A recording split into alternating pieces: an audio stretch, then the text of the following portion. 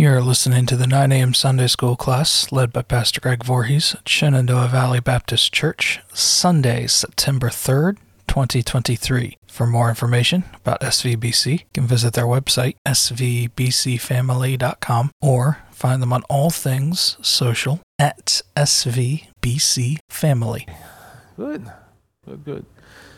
So let's come to the Lord in prayer, and we'll dig into our questions where we left off last week. Father, we come to you in Jesus' name. Father, I just ask that you be honored in our time here. God, I ask that you continue as we look at these questions and dig into your word just a little more, God, that you just show us something that needs to be illuminated in our hearts. God, I just ask that you, again, just mold us and shape us in the likeness of Christ. And we pray this in Jesus' name. Amen. Alrighty, we left off at page 101, I think. No, wait a minute. No, that's not where we left off. Yes, that is where we left off. Question 5, because we stopped at just above question 5. It says, for many people, a new start is hard to imagine. But what does Psalm 103:10 through 12 say about God's capacity to forgive and begin again? First of all, even before we read Psalm 103, do you think it is hard for some people to imagine a new beginning? I think for a lot of people, it's hard to imagine a new beginning. You know, I've talked to a lot of people over the years about different things when it comes to the Bible and God, and one of the things that I've seen over and over and over is people not fully believing that God has the ability to take broken things and turn them into whole things. Their inability to believe that God would even want to sometimes, because they felt that things that have happened or things that they have done have been so dark, you know, that they were almost unredeemable. Well, I can assure you that nobody is unredeemable. When I read this Bible, it says the only person where final judgment's been passed on is the devil and his angels. You know, so Satan is the only one who's not redeemable. But I've also seen stories all throughout this Bible. We've been looking at some of them, especially look at Mary Magdalene, possessed by 7 demons. You know, I imagine when she was in the middle of her troubles, she probably felt unredeemable. Maybe she thought things were just too far gone. But I can assure you that's certainly not the case. The creator of the universe, he could create anything that he wants, and he has the ability to fix everything. So let's read Psalm 103:10 through 12. It says, he does not treat us as our sins deserve, or repay us according to our iniquities. For as high as the heavens are above the earth, so great is his love for those who fear him. As far as the east is from the west, so far he has removed our transgressions from us. So what does these 3 little verses? What's it say about God's capacity to forgive and for us to have a fresh start? I know I mentioned this. His love is greater than our sin. That's a very good point. That's definitely something that's pointed out here. That doesn't matter how big the sin is, his love's bigger. That's true. Very good. Any other thoughts? This is one of those scriptures that I throw out there a good bit. East to west. Anybody remember what I've said about that? East to west? That he takes those sins and he throws them so far apart that they never meet again. You know, that north and south thing, it meets east and west, it never meets. You can go east forever, you can go west forever. You might circle the earth many, many times, but you never stop. You don't, at no point are you going east. Do you ever start going west? But that's not true north and south. Once you cross that north pole, whoop, you're going south. You cross that south pole, whoop, you're going north.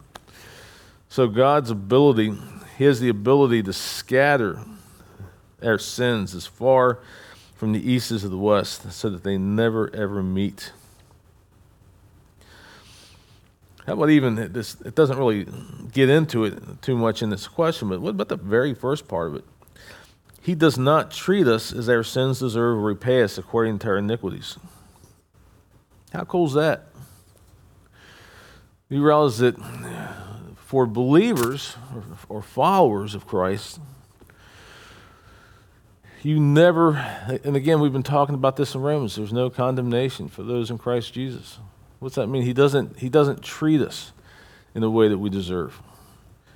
So I'll tell you what, you know that this principle we've talked about a good bit. If you've offended one part of the law, you've offended the whole thing. So basically what that means is because every time we've broken the law, we've broken the whole thing. That our sin is probably would have been stacked pretty darn high, you know, if it weren't for Christ. And for every time that we ever broke the law and their sin was stacked up like firewood, you know, all the way up almost to the sky. How should a holy God, I'm not how does he, how should a holy God treat us in you know, because we're into this you get what you deserve kind of thing. You know, that's a people thing. You know, you give what you get. Considering how high our sin debt would be, how would you think that a holy God would treat us? I would. Yes, with justice. Our just deserts. That's the really wild thing about hell. And I should more specifically the lake of fire. Because actually they are two different things. If you look at hell as that place of separation from God, and you look at Revelation, hell was thrown into the lake of fire. This lake of fire thing, that's if God treated us the way we deserved, we should probably be roasting just like the devil. But he doesn't. That is what's so cool about the love of Christ. What's so cool about the love of the Father, that we don't get what we deserve. We get that grace that he so willingly extends us. That's really mind-blowing. You know, you come up and bop me in the nose, I want to bop you back. God's not like that. You know, he's and that's that thing with grace. If you bop me in the nose and I bopped you back, that would be justice. That would be you getting what you deserved. But God's not like that. In fact, it's the crazy thing. People see him as being this hard, scary guy so far up in the sky someplace. But not only did he not bop us back on the nose, he watched as we nailed his son to a cross. Probably the only thing I really, really remember from going to Bible college was Dr. Joel Smith saying, just remember this one thing. Grace is God doing for you what we don't deserve, and mercy is God not doing to you what we do deserve. Yes. Mind-boggling, like you said. I've often said that if I was God, I wouldn't have gave my son for this bunch of perverted world, wicked people and everything. I'd have just killed them all off and started all over. You know, and that's very true. And I've often said, and I believe, and I mean it. I wouldn't give my child up for somebody I liked. I wouldn't give my child up for somebody that you know, my child's my child, you know, that's but he gave up his child to us while we were yet enemies of the cross. That is like mind-blowing. So Psalm 103, 10 through 12, it shows that God has an infinite ability, a never-ending ability to forgive and to treat us in a way that we don't deserve. That's just who he is. Number 6 says this: which of our four main characters do you relate with most regarding your own transformation? Of course, we're talking Mary Magdalene, Nicodemus, Matthew, or Simon. Mary, whose life changed in an instant. Nicodemus, who remained resistant and skeptical, perhaps even unwilling to undergo the changes that would come from following Jesus, being unwilling to undergo the changes, Matthew, who was earnest and open, though perhaps a little slower to make the leap.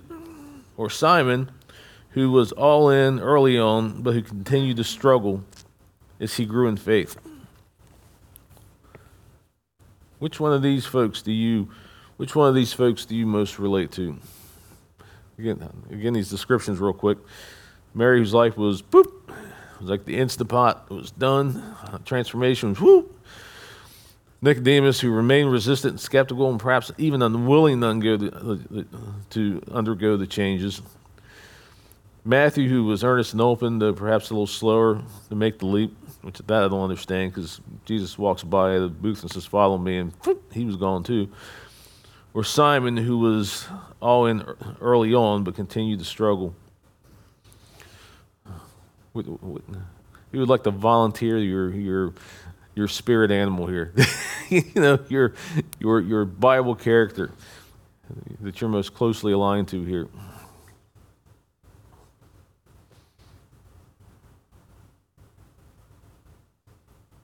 Nobody wants to share? I'd have to say I'm more like Simon. More like Simon.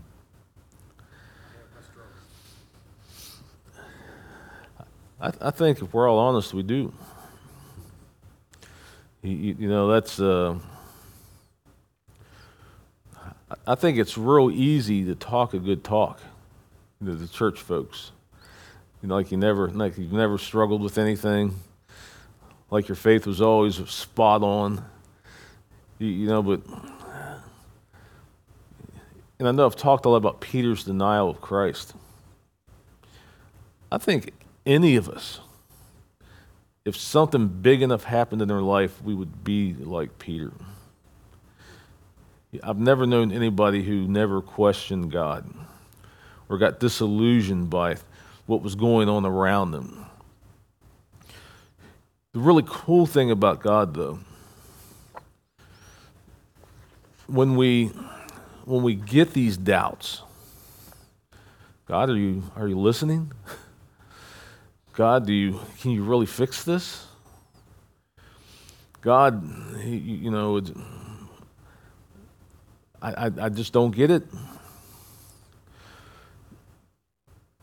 Often we become ashamed by what we perceive as our gigantic lack of faith, to the point where we don't even want to talk to God about it.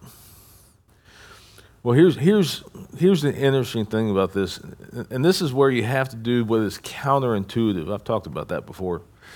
Your counterintuitive response. Your intuition says, if you have doubts about what God, or you have doubts about Jesus, is to try to slide a little bit away from him, or even disconnect yourself slightly because of doubt. The counterintuitive thing, the thing that makes less sense, but what needs to happen, is if you're having trouble with your faith in Christ, is to tell him, "Hey, I'm having trouble with my faith in you right now." Why would we do that?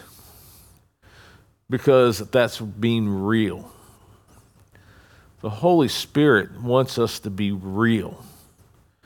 You're not pulling the wool over on the Father's eyes. If you're having doubts in his Son or what he's done for you, You're not pulling the wool over on the Father by just putting a smile on your face and like, no, everything's good. If you're having issues with your faith, you need to tell him about it. He already knows it. Why is that important? Why is talking to Jesus about sometimes our lack in faith in Jesus, why is that important? That's where the intimate relationship comes in. That's where you get close, is when you're real hardcore honest. He's been hardcore honest with us from the very beginning. You realize Jesus never sugarcoated anything. And I think he expects that out of us. The people that you are closest with, is this true? The people that you are closest with in this life, people-wise, is it the ones where you put masks on for each other, or is it the ones where you're just gut-wrenching honest? It's those people you're gut-wrenching honest with. Those are the people you're closest with. Those are the people you trust. So if you're having a bad Jesus day, it's not a bad thing to tell Jesus, I'm having a bad Jesus day. Help me get past this. Because the Holy Spirit can help you get past it. The Holy Spirit, when you start saying, Jesus, I'm struggling with this thing. I'm really struggling with, are you really there for me the way you say you are? How does the Holy Spirit then respond? Hey, do you remember the time? Or do you remember the time that you prayed and we did this? Or do you remember the time do you remember what you were like before you asked Jesus into your heart? Do you remember? The Holy Spirit has a way of reeling us back in and showing us that Jesus has been faithful and Jesus has always come through. He just has. I think sometimes, and here's another struggle. I think this is a struggle if we get honest about it. I think sometimes we have bad Jesus days when we were expecting one answer out of him or one thing out of him, and he allowed something different to happen. Has that ever made you think, God, have you fallen and bumped your head? This is what's best for me. The thing I asked for, God, this is what's best for me. Here's the thing about that. That's an easy trap to fall into. Because we all think we know what's best for us. We all think that our plan is the plan. We always think that our way is the best way. But we lack something that God doesn't lack. Actually, we lack a lot of things God doesn't lack. But when it comes to the big plan, he knows what's coming. So when my best plan, God doesn't agree with me that it's the best plan, it's because he knows what's coming and I don't. I think that happens a lot too. I think these are the kinds of things that I think we all have a little bit of Peter in us from time to time. Because if your faith is as rock solid from the time that you cry out to Christ for the first time, 40 years later, and you never wavered, you're not being honest with yourself. So when you're having the bad Jesus day, that's when you need to tell Jesus, help me get past this. Jim? Greg, sometimes I think we do, like you said, we try to put on a good face around everybody. And we do that with God when we pray. We try to come to him like, oh, everything's all right and everything. Years ago, I came to the realization that who am I fooling? He knows my heart. He knows my thoughts. He knows my intentions. He knows my weaknesses. He knows my strengths. So there's times that I just go to him and let it all out, so to say. Because there's just so many things that stress you out, and we try to hide those things. Let him know. Who am I fooling? He knows. He does. But he just wants to hear us verbalize it. Because I thought about how out of the Bible, lusts and thous and arts and all this. And I'm thinking, I don't talk that way. He doesn't want me to talk to him. He wants me to No. talk to him like we're talking right now. And not that I still have got this right, because I feel like David, and I think David's a good example of that. Even, you know, the things he'd done, and his sins were ever before him, but he always did come back to God, that Christ was his center point, you know? And you can ask Lynn, she'll tell you I'm not perfect at all. But there's always that thing in my heart that says, you need to do this, you need to talk to me, this is what I want you to do. And I fail, We all do. but the thing I think a lot of us, all of us Christians, I'm not going to say all, I'm only saying from my part, but try to hide things from God. And who am I for? Absolutely. Bill.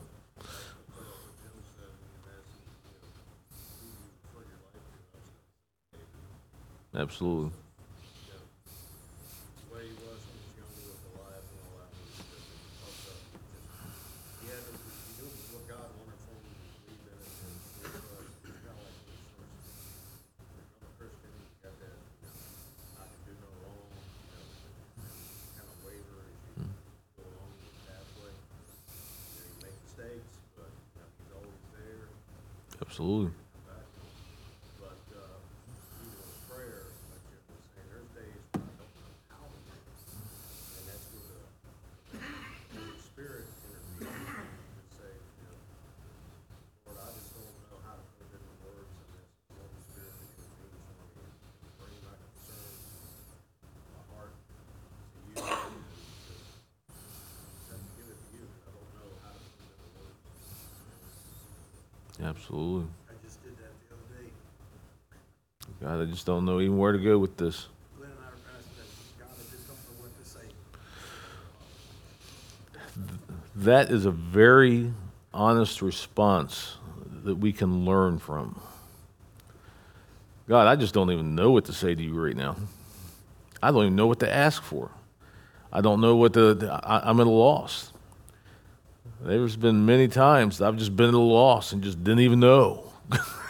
And that's the cool thing about having the Holy Spirit living in you. The Holy Spirit, he's not blindsided by any of this, and he knows the right things to ask for. Sometimes just like, Holy Spirit, just help me even know what to ask for. And this David thing, I think many of us can probably connect with that. So, especially if you've been a believer or a follower for an extended period of time, it's easier and easier to relate to David. When I was early in my faith, I would have probably gone after Goliath myself. I mean, it was just, I was there. And I would have gone after him with a plastic spoon just because I knew that, my God, he ain't going to take me down even if I'm going after him with a plastic spoon. A few decades later, have I stayed home sometimes when all the other people have gone off to war? Have I become okay with things that I was never okay with before? And then that is a dangerous, dangerous thing. And I think this has a lot to do with some of David's mess-ups as he got older in life.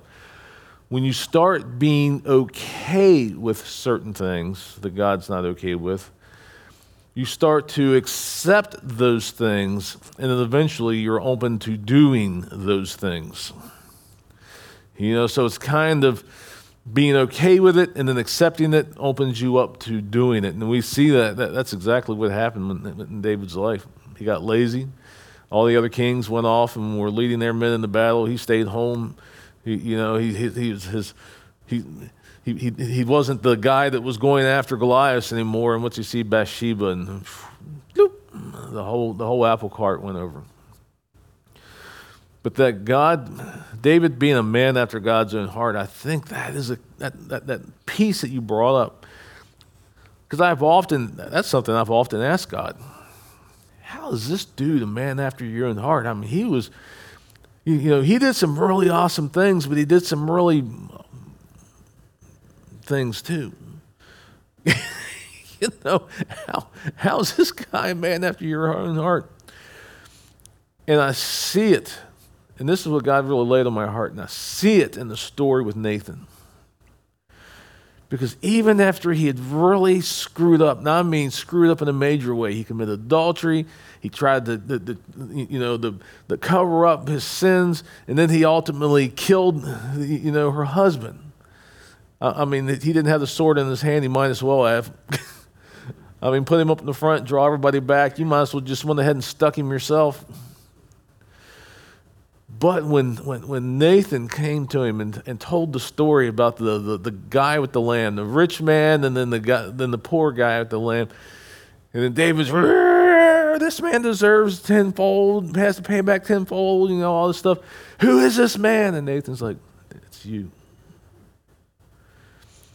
What was David's response? And I think this is what makes him a man after God's own heart.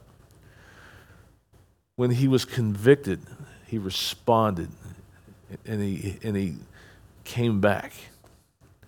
So a man after God's own heart, or a woman after God's own heart, isn't somebody who always does the right thing. It's the person who always returns back to that center place of God being here. I think that's huge. And this mask thing that we were talking about, that is huge. I assure you, we all wear masks with people. I mean, nobody lets everybody else see what they're all about. You just don't. You want to know who else we talked about the fact that we wear masks with God, and we do. There's high and lofty prayers. Oh, Father, my Father, I come to you with a broken heart. That's wearing a mask. That really is. I'm not saying that going to him about your broken heart is wearing a mask, but when you're trying to impress God with your words, think about how ridiculous that really is. Trying to impress God with your lofty prayers and your fancy words and all this, that's just silliness. Who else do you think you wear a mask with? Do you ever wear a mask to yourself? Have you ever tried to lie to yourself about who you are? When I was in recovery ministry, there was a lesson. I can't take credit for it. It was a lesson plan that I taught off of. But Rick Warren was talking about that there are three characters we have, and this is part of the spiritual inventory class. Lesson. Spiritual inventory is so big it had two lessons, but one of them, Rick Warren says, there's the character that you want other people to see. You've got the character you've convinced yourself you have, and then you got your real one. So maybe we need to be honest with each other, ourselves, and with God. Could you imagine how different our lives would be if we got honest with others, ourselves, and with God? And sometimes it takes that connection with the Holy Spirit to even be able to unravel that thing or to reveal that thing. I know people. I see. I don't have my phone must be over here. Do you see a world of people taking selfies? I mean, I've taken selfies. Don't get me wrong. I mean, my Facebook has not as much as most people, but you know what? Why do you take so many selfies? I do it because, hey, I was at this cool place. But I've got proof I was at this cool place. A lot of people take selfies as, oh, I'm so beautiful. I'm so wonderful. I want the whole world to see it. Is that, do people not do that? They do that. I'm not picking on those people. It's human nature. It's human nature. We're all a little bit self-centered. In fact, all of us are probably sometimes a lot self-centered. But when you're doing that, it's showing, are you convincing yourself? Are you trying to make yourself maybe look a little better even to yourself? I don't know. That's not a judgmental thing me saying that. That's a question. And I'm not just talking about kids. Kids love selfies. That's the culture. So don't get me wrong. That is the culture with young folks.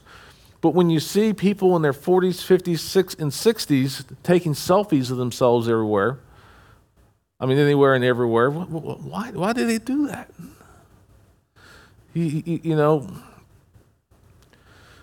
Because that's not part of my culture. I'm in my 50s. My first cell phone was a satchel phone. My second one looked like the brick with the long antenna out of the back. That wasn't how I was raised. Now these folks here, they grew up with the smartphones in the picture, But so I'm not even steering this in their direction. But I see people my age and older with this. It's, do we try to even lie to ourselves? I think sometimes we do.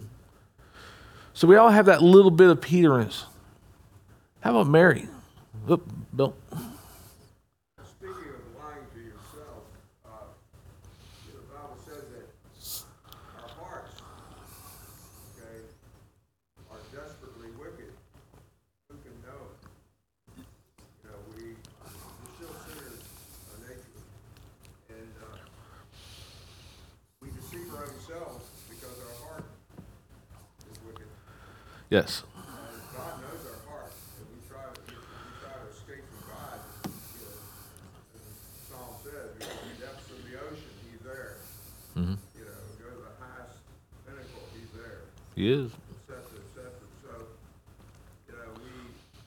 we try to deceive God. If we try to deceive God, it's very easy to deceive ourselves. Yes. That's the thing. We have to come to that acknowledgement that, Lord, I have sinned, as David did, and we all do that. And speaking of talking to God, I know there's occasion a lot of times I struggle with that. Last night I saw somebody on TV that committed a horrendous crime, and I said, oh, they ought to put him to death, they ought to do this, and I said, well, wait a minute, Lord. I got to look into my heart, because you love that person. Oh, I yeah. want to come to you no matter what. And so it's this talk, you automatically start talking to the Lord. So that's the fellowship that we have that we can go to immediately when we realize what we've done. Oh, absolutely. Actually, let me take this rabbit trail even a little farther out. Because don't do much with it anymore, but I am a board-certified pastoral counselor, so I think sometimes I look at people's defensive mechanisms. Do you sometimes think that we lie to ourselves to try to protect ourselves? This is something that I have historically been very guilty of. My mom used to call me on it all the time. Sue does too, but Mom, it's like every time I saw her, she would.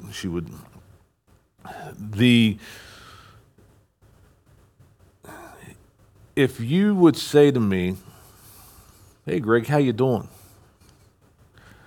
I'm telling my stories now. I'm ratting myself out. If I say I'm fine, I'm usually not. Okay, or hey, I'm good. That's so. When people would say to me, "Hey, how you doing?" I say I'm fine. I'm usually trying to convince myself that as much as I am you.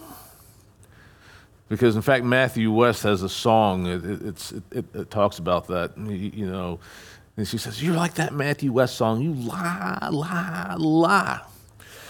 And I've even bought a T-shirt. I bought it just for her. In fact, I think I wore it last week or the week before. It says "I'm fine."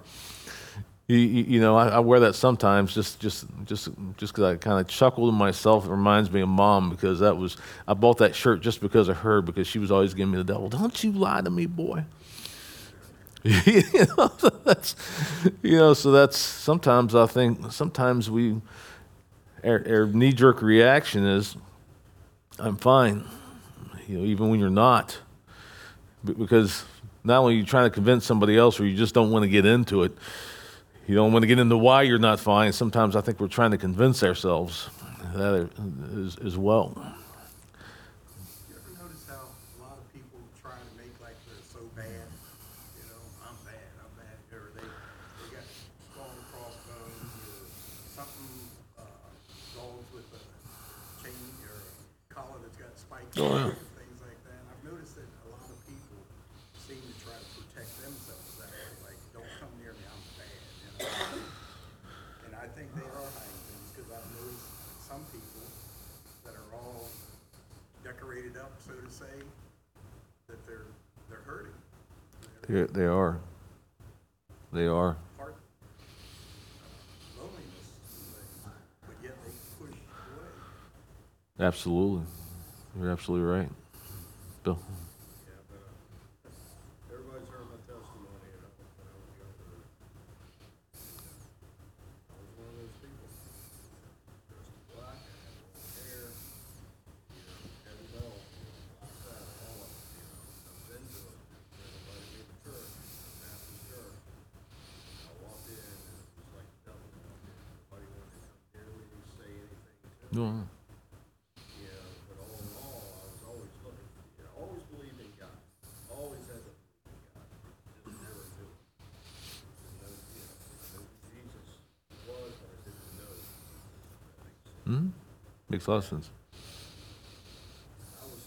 I didn't know it at the time. Yeah, I was searching for something. Because I was a lot like Jim was saying, I protect myself because I don't want anybody around me to stay away.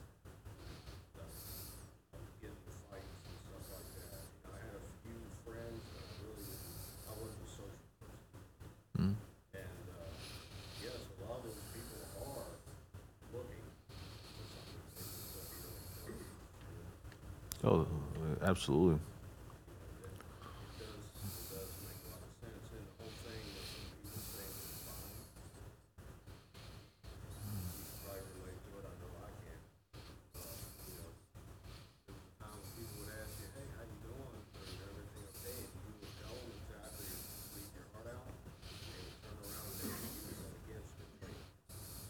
Or you just come out, well, they really don't care. So now just instead of putting my faith and trust in a person to talk to them and tell them my problems, just shut up because bad experience, they want to use that against you later. That too, when you ask somebody how they're doing and they start to tell you, and you seem like you don't care, or you walk away, you send that person a message that you don't matter. That's why I've told people in the past that, this might seem kind of strange to say this, but you'll get it. I've told people, don't ask somebody how they are unless A, you really care, and B, you have the time to listen to the response. Because that has gotten to be the Western, even more probably specifically the American. It's almost like, hey, how you doing? It's like a greeting. It's like a handshake. But sometimes people will ask that, and they really don't care, or they don't have the time to listen. And if you open up to that person and they shut you down, that says, hey, you're not important enough. And that's a bad place. This dress thing. I have a friend I grew up with. She actually got her PhD in the psychology of fashion. I kind of laughed. I thought she was kidding me when she told me what she was getting her PhD in. But then when I listened to it and what her studies were, it made sense. How differently you dress based on your phase in life and what you're going through. I mean, she got a PhD in studying this very thing. And I see two very distinct people groups. When you think about the dog collar folks, you know, like the goth folks, there's two things I see going on with goth people. Gothic. We just call them goth. Gothic people, all black nails, you know, greasy look. I think there's two things that go on there, and I'm not knocking anybody's fashion. You know, this isn't me criticizing the way they're dressing. But going back to Holly and her PhD, it usually represents something. If you've ever taken the time not to be scared by these people and to talk to them, there's two things. One is the way they're dressing is a representation of how they're feeling inside very often. I'm not saying all of them. Some people, they just think it's cool. There are no 100% rules with anybody and anything. But the goth kids or folks that I've talked to, and if it's more than that high, you know, if you actually engage in the conversation, that darkness is more than just the outside. They're feeling it on the inside. But then you get the folks that where have they have the scary tats and like the goth look. They're also trying to send a message that is protective. Stay away from me. You know, they understand the social dynamic. The people have a tendency of staying away from people that they don't feel comfortable with. So if you dress and act in a way outside of the social mores or what people feel comfortable with, it's a way of saying stay away. Do you see that happening on the opposite end? How about the people that come to church that might be hurting or dying on the inside, but by golly, they've got the nice suit or all the fancy makeup and all the fancy jewelry because they're trying to send a different image. They're trying to send an image that everything's okay when it's not. You realize that the one is just as tragic as the other. You know, it really is. Bill? Say some of the nicest people I've ever met have been people in bands, bikers. I used to ride hard.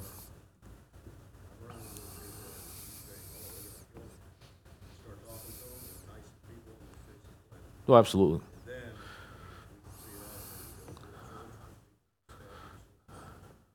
Oh, absolutely.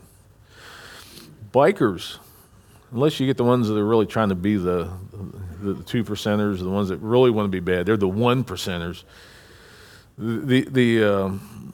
Well, I've seen it all, 3%ers, 2%ers, they even want to rate themselves, but the 1%ers, they're the really bad ones. But for the most part, bikers are usually cool dudes. You know, when I had to celebrate recovery at New Life, it was big.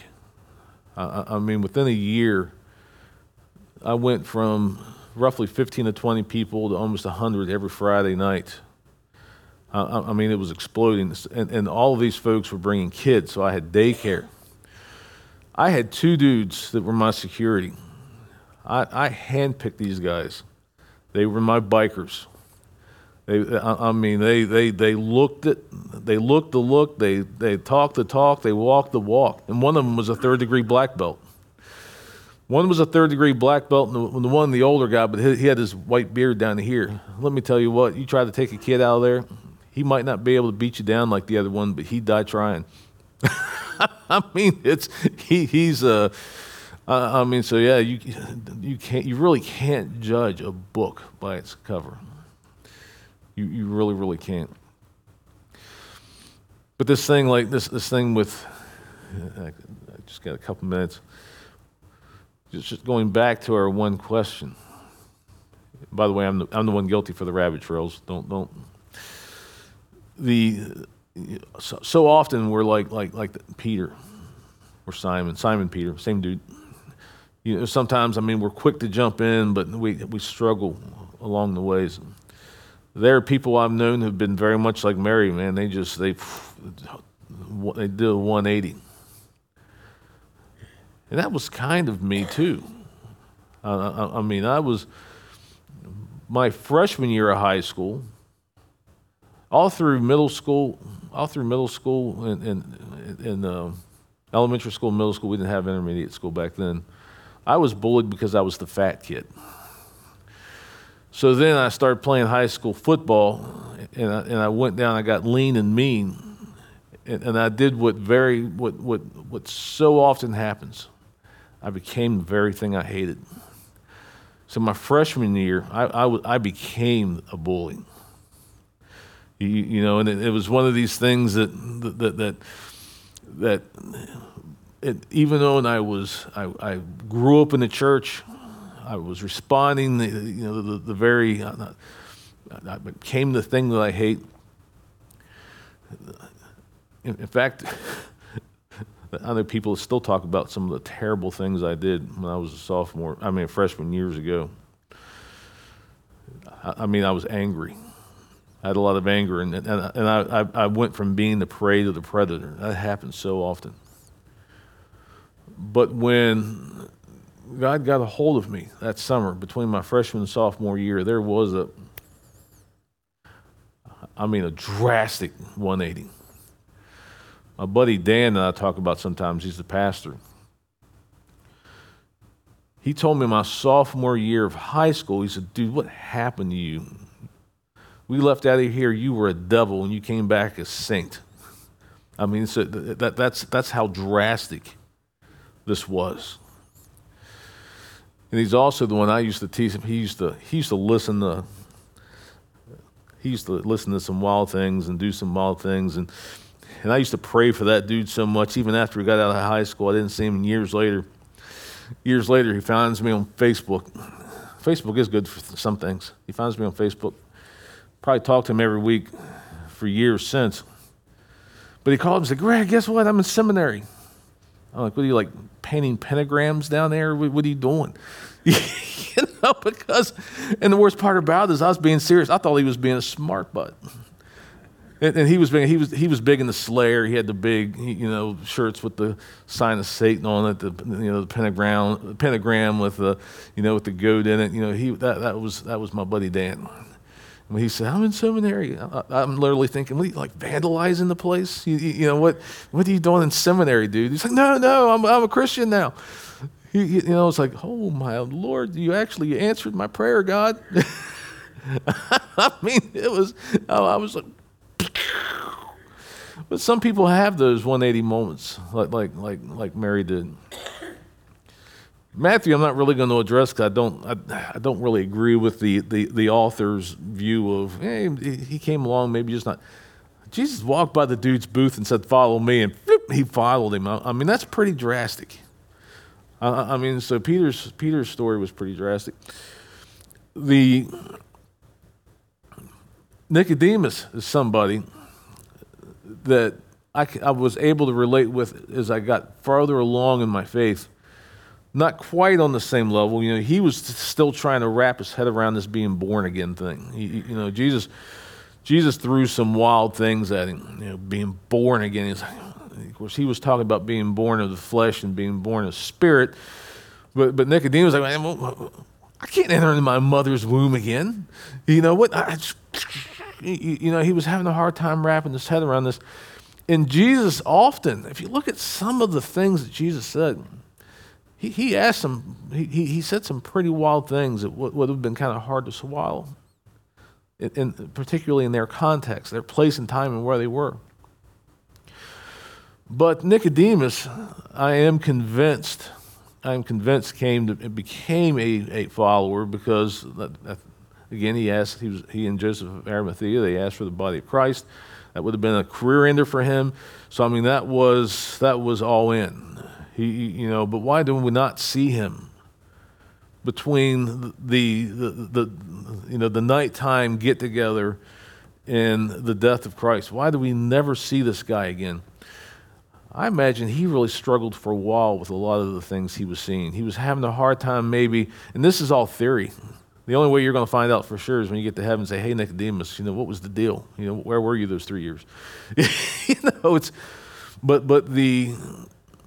There have been times that I've struggled with the nuts and the bolts of the faith. Jesus, again, makes it very, very simple. God makes it very simple. Again, God only gave us 10 rules. All the rest of it, that was stuff we added. 10 rules. Jesus narrowed it down to 2 because the 10 were contained in the 2. So Jesus had a way of making hard things simple. We have a way of making simple things hard. So that was kind of the thing that was kind of me, and where I kind of connected with Nicodemus over the years is there's been times that I've tried to take simple things and to make them into complicated things, and just trying to really understand how this thing works. And because there's, here's the thing about God. God is infinite. He's you can't describe something that big. So it's impossible to figure out all of these little nuts and bolts things.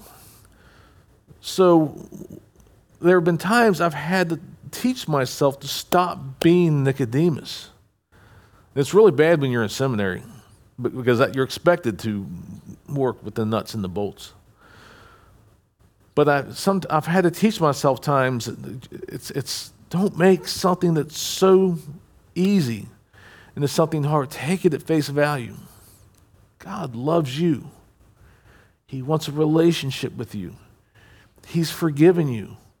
The Holy Spirit wants to work with you to make you more like Jesus. The Father laid it all on the line for you. Jesus created all this. Why do you think Jesus created all this? Yeah, for the glory of the Father. Why so much detail? Why so much of the cool stuff he put in? Do you think that even in creation, he was already just think, man, I bet someday there will be a guy named Greg who loves the beach. I'm going to carve out the beaches and put the waves to come in. Or there might be. I'm trying to think. I don't know people who like mountains, but somebody who likes mountains. Yeah, I do know people who like mountains. Just not me. But it is that simple that God loves you so much that he does crazy things to make a point. He does crazy things just to show you what you mean to him. In Zephaniah, and I'll land this plane because I could talk about this stuff for a long time. I'm getting ready to land this plane. In Zephaniah, God told him that I sing over you in the mornings. Here's the thing, that was very true for Zephaniah. But do you realize that these same mercies, these same graces, these same acts that he showered on Zephaniah, he sheds on us. So do you realize that the Father in heaven sings over you in the morning? You don't think he cares? He sings over you. He's got a Jim song. He's got a Bill song. He's got a Richard song. He's got a Peggy song. He just does. So all this wild stuff that the Father has done for us, all this wild stuff that the Son has done for us, all this wild stuff that the Holy Spirit is doing in us to make us more like Christ, all the stuff that we see around us, God is making a point. And stop being Nicodemus. It doesn't have to be hard. He just loves you that much. It's that simple. When you say put it in a nutshell, that's what he wants you to get. Do I think education and understanding nuts and bolts is important? Yeah. Do I think I should get my head wrapped around? Should I get it wrapped around the axle about it? Absolutely not. Sometimes faith is the only thing that's really important. It's always important, but sometimes that faith is just where it's at. where it's at. Alrighty. So let's, did you have something, Sally? Oh, no. So let's just come to the Lord in prayer, and then we'll get ready for Sunday morning service. Father, we come to you in Jesus' name. God, I'm sorry if I just completely derailed the message. Or the book, not the message. The message may have been right on but God, you know me. I take these little trails. But God, I just ask that you were honored. I just ask that in there were discussions about you, that maybe in this conversation between all of us and digging into the way you've responded and looked at people and the things that you've done, maybe, God, I just hope that we just understand just a little bit more about your love and your affection for us. God, we're in a time where we need to feel that love and that affection from you. God, make your presence real in our hearts. Make your presence real in this place. God, if we're having a bad Jesus day, may we be honest and talk to you about it so that you can help us move past that. God, we just ask that you just increase this likeness of Christ in us. Shall we forgive when we don't feel like forgiving? Shall we extend grace when we don't feel that we should give grace? Shall we show mercy when we don't feel like we should show mercy? God, make it less about us and more about you. We pray this in Jesus' name. Amen.